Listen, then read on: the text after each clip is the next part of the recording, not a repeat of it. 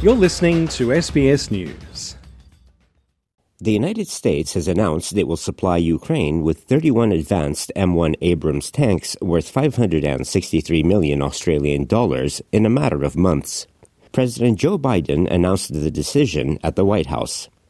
The United States has worked in lockstep with our allies and partners around the world to make sure the Ukrainian people are in the strongest possible position to defend their nation, their families, and against the truly brutal aggression of Russia. We haven't seen the likes of this in a long time. The United States and Europe are fully united. And today I'm announcing that the United States will be sending 31 Abrams tanks to Ukraine. German Chancellor Olaf Scholz says his country is also sending 14 tanks, the more reliable Leopard 2s. Our goal is to quickly provide 2 tank battalions together with our allies. There are many countries that would like to supply, and we will coordinate that and involve them to make that happen step by step. Germany's decision paves the way for other countries such as Poland, Spain, the Netherlands, and Norway to supply some of their Leopard tanks to Ukraine, going some way towards delivering the hundreds of tanks that Ukraine says it needs. After Germany's decision, Spain's defense minister said Madrid was open to providing Ukraine with German-made Leopard 2 tanks. Now Finland says it is considering also sending tanks to Ukraine, says its president, Sauli Niinisto. The question is still in Finland open. We have to look very carefully, because I want to underline that amongst those countries having Leopards, more than 10 in Europe, Finland is in a unique position because we are the only one outside NATO and having a very long borderline. Actually, after you, the longest in Europe with Russia.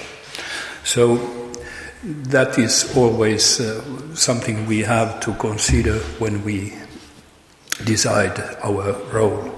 But nevertheless, I can just promise that we are constructive in that unit. And Slovakia is also preparing to help as well with MiG-29 fighter jets and tanks.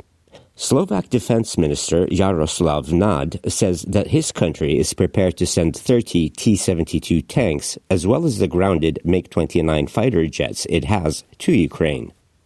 We have made decision to ground MiG-29 supersonic jets from 1st of October last year. So they're not flying anymore. They are landed in one of the Air Force base in Slovakia. And yes, we are ready to discuss delivery of or donation of that planes to Ukraine. There is no discussion now about possibility of deployment of Slovak, once they come, Leopards to Ukraine. What we have actually proposed is that we still have 30 T-72 tanks, and we would be ready to send them immediately, even tomorrow, to Ukraine. Ukraine's President Volodymyr Zelensky has expressed his nation's thanks. I started today with a conversation with Chancellor Scholz, first of all about Leopards for Ukraine, and this is exactly the conversation we expected. I thank Mr. Chancellor, all German politicians and public figures for their willingness to strengthen the defence of Europe. There is a very powerful step by the United States. This is how the day begins in the US. Ukraine will receive Abrams. Thank you for this decision. I thank Mr. President Biden personally. I thank Congress. I thank every American family for the tangible strength of the American global leadership. But Mr. Zelensky says time is of the essence. The key now is speed and volume, the speed of training our military, the speed of supplying tanks to Ukraine, the amount of tank support. We have to form a fist of tanks, a fist of freedom, which will not allow tyranny to rise again. Russia says supplying tanks to Ukraine is a rather disastrous plan, with Russian presidential spokesman Dmitry Peskov calling the plans absurd.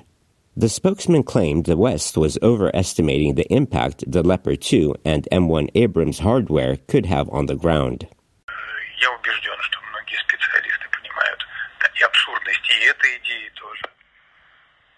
I am convinced that many specialists understand the absurdity of this idea, simply because of technological aspects. This is a rather disastrous plan.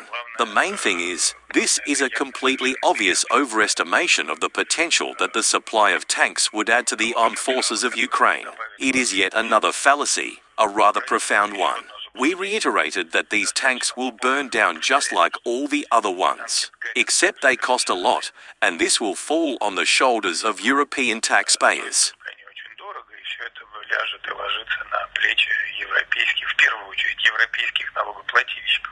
Russian President Vladimir Putin avoided commenting on Germany's decision to supply tanks to Ukraine during a visit to Moscow State University.